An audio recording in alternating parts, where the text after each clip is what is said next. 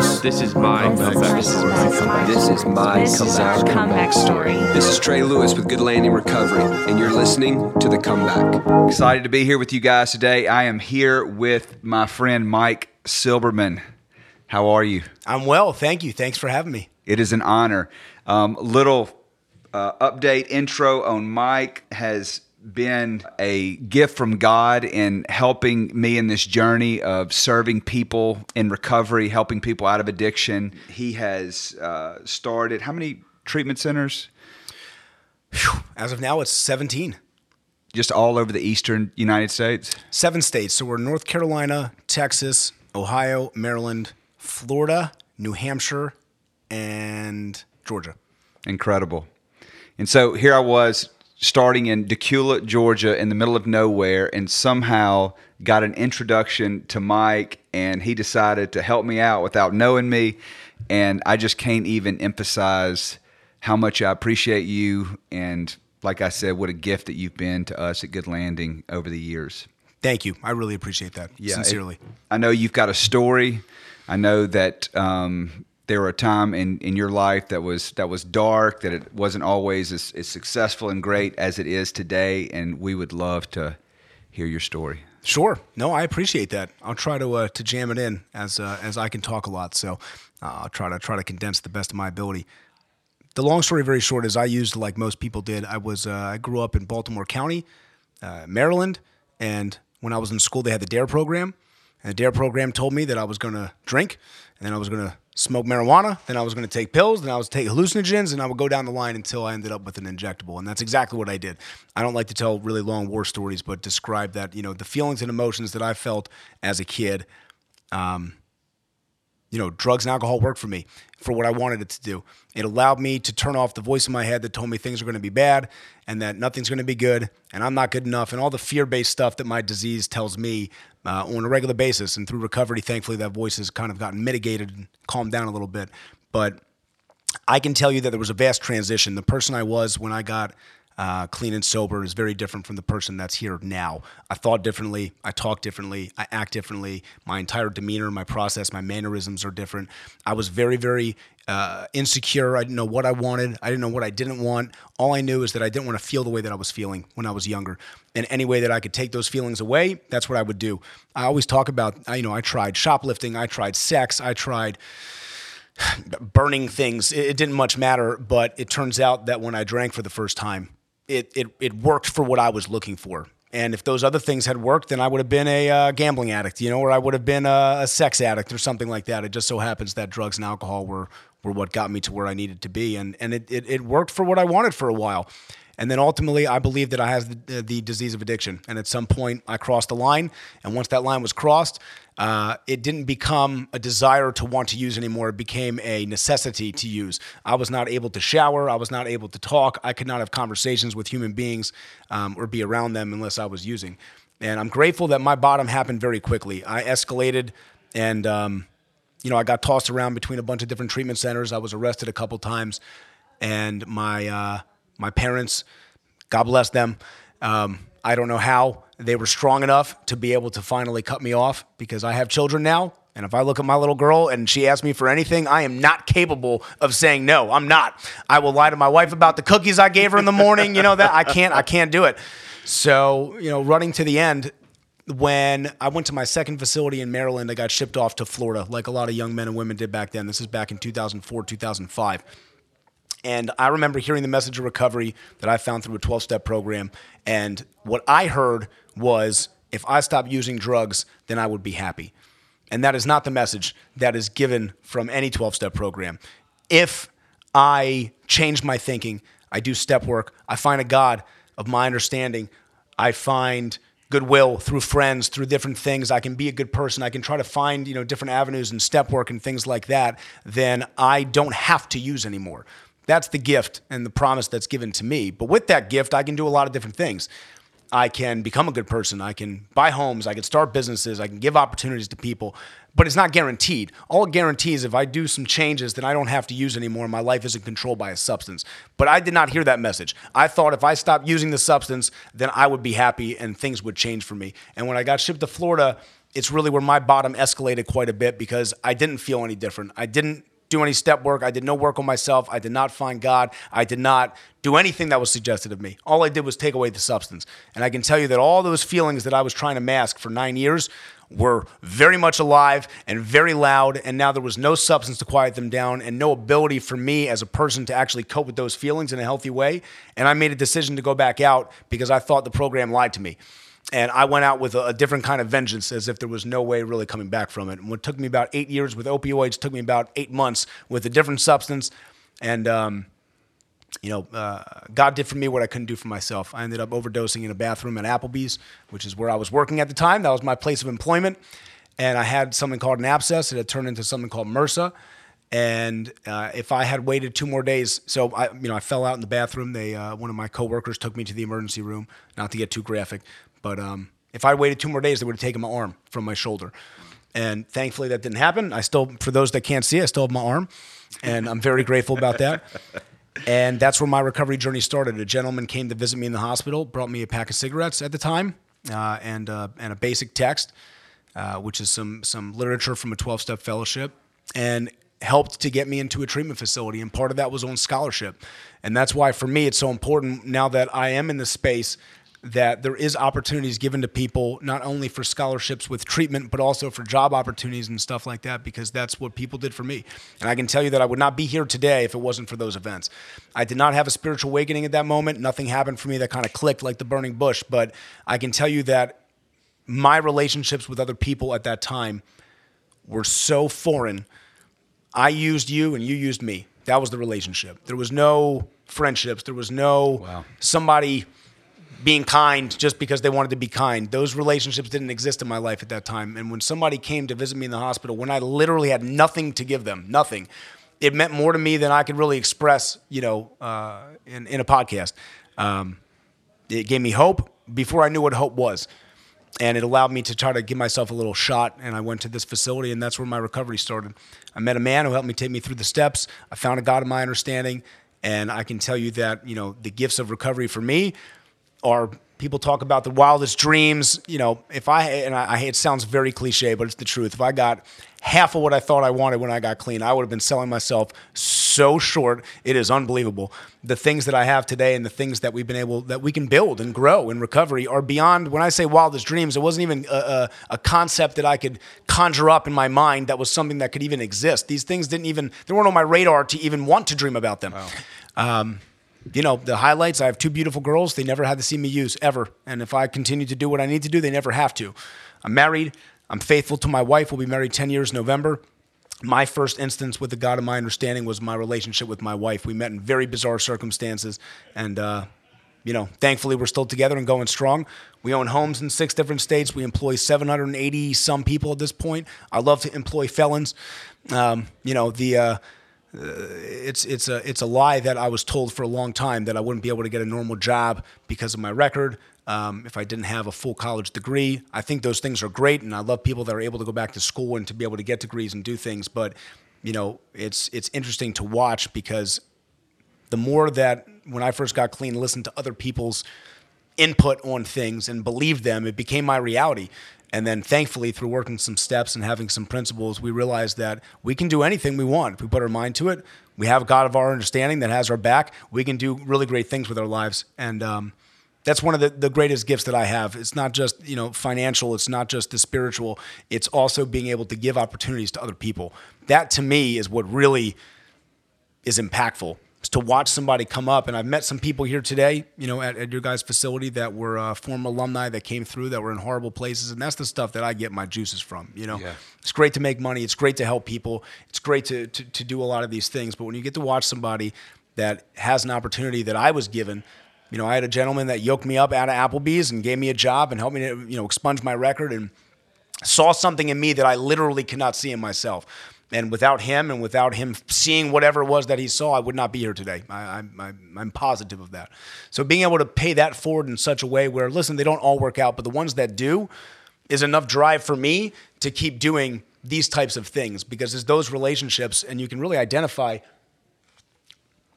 how one decision so long ago can vastly affect the life trajectory of not only myself, but all the people that it affects, it becomes flabbergasting. It doesn't become real to even think about.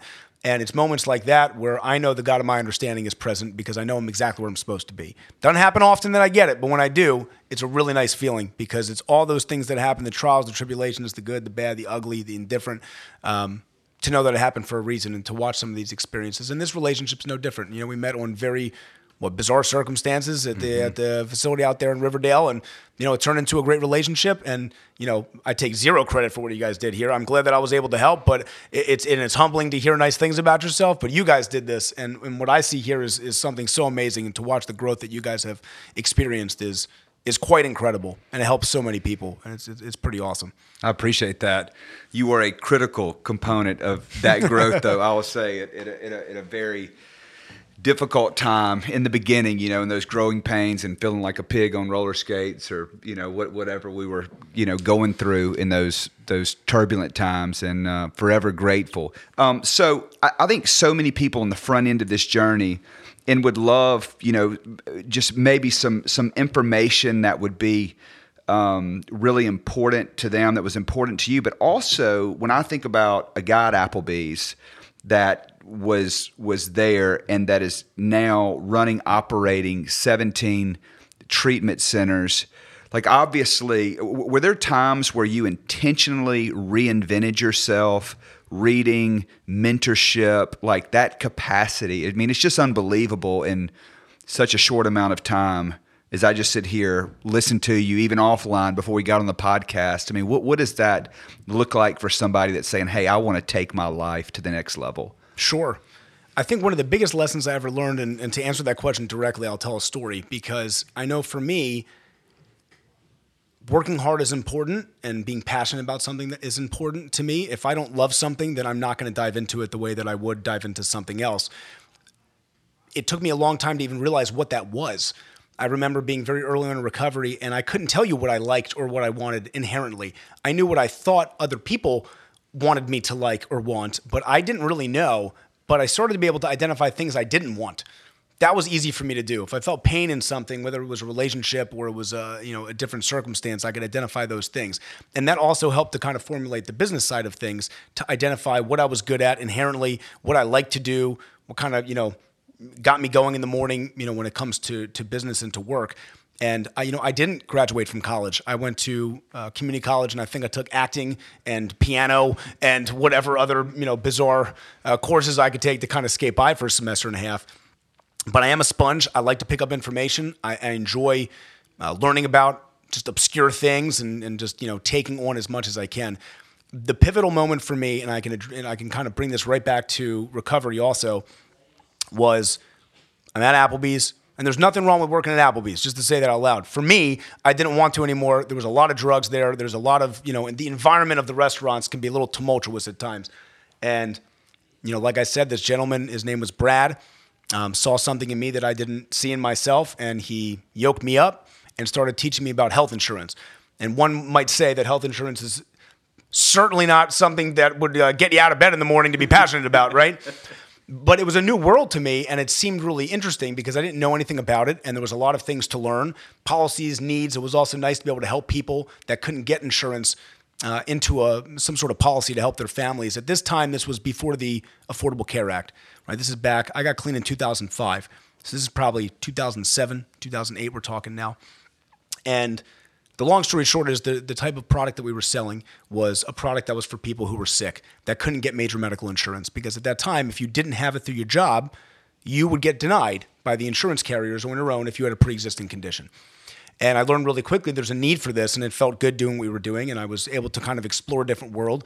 And if you can't tell by this, podcast, I like to talk a lot. I'm good at talking over the phone. I'm good at talking to people, and I started feeling good about myself that, I inherently found something that I feel like I had a gift. Then the law changed, and you had to have an insurance license to sell the product that we were selling. And I didn't have an insurance license, and I have a felony charge on my record. I have misdemeanors on my record. And in the state of Florida, where I was living at the time, the license included health, life, and something called variable annuities. The long story short is they don't like people with felony charges to sell anything with annuities. It's just that simple. So I applied for my license, and they denied my license. And I talk about this as a pivotal moment in my own recovery that also goes back to learning about just the aptitude about starting businesses and being able to work through things, because inherently for me, I blamed everyone for everything. That was my addict behavior. It was never my fault. I was not capable of taking personal responsibility for myself. These things happened to me in my mind, right? I never participated. I can never look at it that way. In my entire life, I would blame. And this was a perfect circumstance where I was happy. I was going in a good, positive direction. I found what I thought to be a career path that I certainly didn't think I was going to have. And boom, my past comes up and it gets blocked because now I have to have this license and I can't get it. Perfect storm for someone early in recovery like myself to say, F it. I'm going back out. I'm going to go do my old thing, or I'm going back to the Applebee's, or I'm going to go use. And I thought about it. Now, this is not like I thought about it hard. Called my sponsor, called some people that I trust, that I met in the business world, and they said, you know what? Maybe write a letter. Maybe write a letter to the board and let them know who you are and what you've done with your life in the last 3 years, and that you're not the same person that your record reflects. And here's why that you should be able to, get this license, and maybe they'll listen to you. And I always laugh because it was a great letter. It was, in my opinion, it might have been like a published piece. I thought it was phenomenal. A couple pages, and I put my heart, soul into it, and they get the letter and they deny me again. They did not care about my letter. And, once again, it became one of those moments in time where it could have just shifted. And when I think about those moments that could have altered my life trajectory, this was that moment. And I pouted and I cried and I got upset and I did all the things that we would do, but I didn't use, and I didn't say, screw it and go back to my old ways and go back and just settle. And inherently, the best business advice I can give to anybody ever is that sometimes it takes 1,000 no's to get to the yes. Oh. If you cannot weather the storm and you can't quiet the voice that we all have, some are louder than others. I know my voice is very loud sometimes. To know that the belief in ourselves, the God of our understanding, all the things that we can to get through those trials and tribulations, then everybody would do it and it would be easy. It's not supposed to be easy. It's supposed to be difficult. And I can tell you that as I started making more phone calls, people then made different suggestions to me. And they said, well, maybe they denied your letter because who are you? You have no letters behind your name. You're just a guy that is trying to do the right thing, but there's no substance. But what we find in recovery, we have like a big fraternity or sorority of people. It really is. I know county judges. I know police officers. I know business owners. I know millionaires. I know a vast variety of people that exist within the recovery world. And they saw me come every week to my home group, right? They saw me show up. They saw me do things that were inherently good. And the suggestion that was given is maybe they'll listen to them, because maybe these people have something of substance and letters behind their name. And I was able to get 38 character reference letters together, and they approved my license. And I get chills and I get goosebumps when I tell that story, because it was a matter of walking through the difficult parts of life with no guarantee on the other end that make it so fruitful. Right? And it's when we don't know, the inherent growth that comes from that, for me, became everything. I can tell you that a year later, we started our first health insurance agency. That was my first business. And from there, it became what it became. And I started learning, and, it shot up to where we are today. But it's easy to make an excuse to myself to say, you know what? I tried. Mm-hmm. I'll settle. And it's not bad. Some people, it's okay to settle. It's not for everybody, and that's okay too. And I think that's an important message. It's not a failure if some people just say, you know what, I'm not built for this. That's okay. For me, I would have been a very miserable, I never would have gotten my fulfillment in life. So good. I just think about tenacity, perseverance.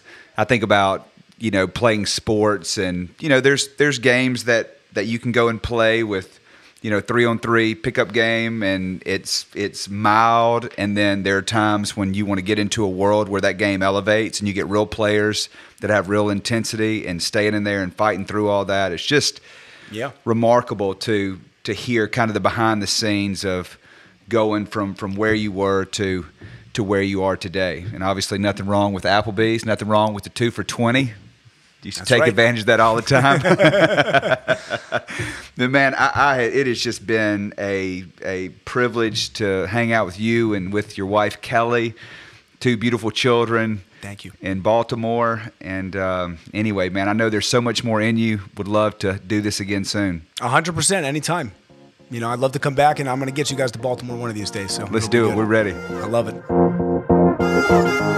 Guys, thank you so much for listening to our podcast. It is a privilege and an honor to be able to serve you. If you or someone in your family is struggling with addiction, please give us a call. It's 770-570-7422.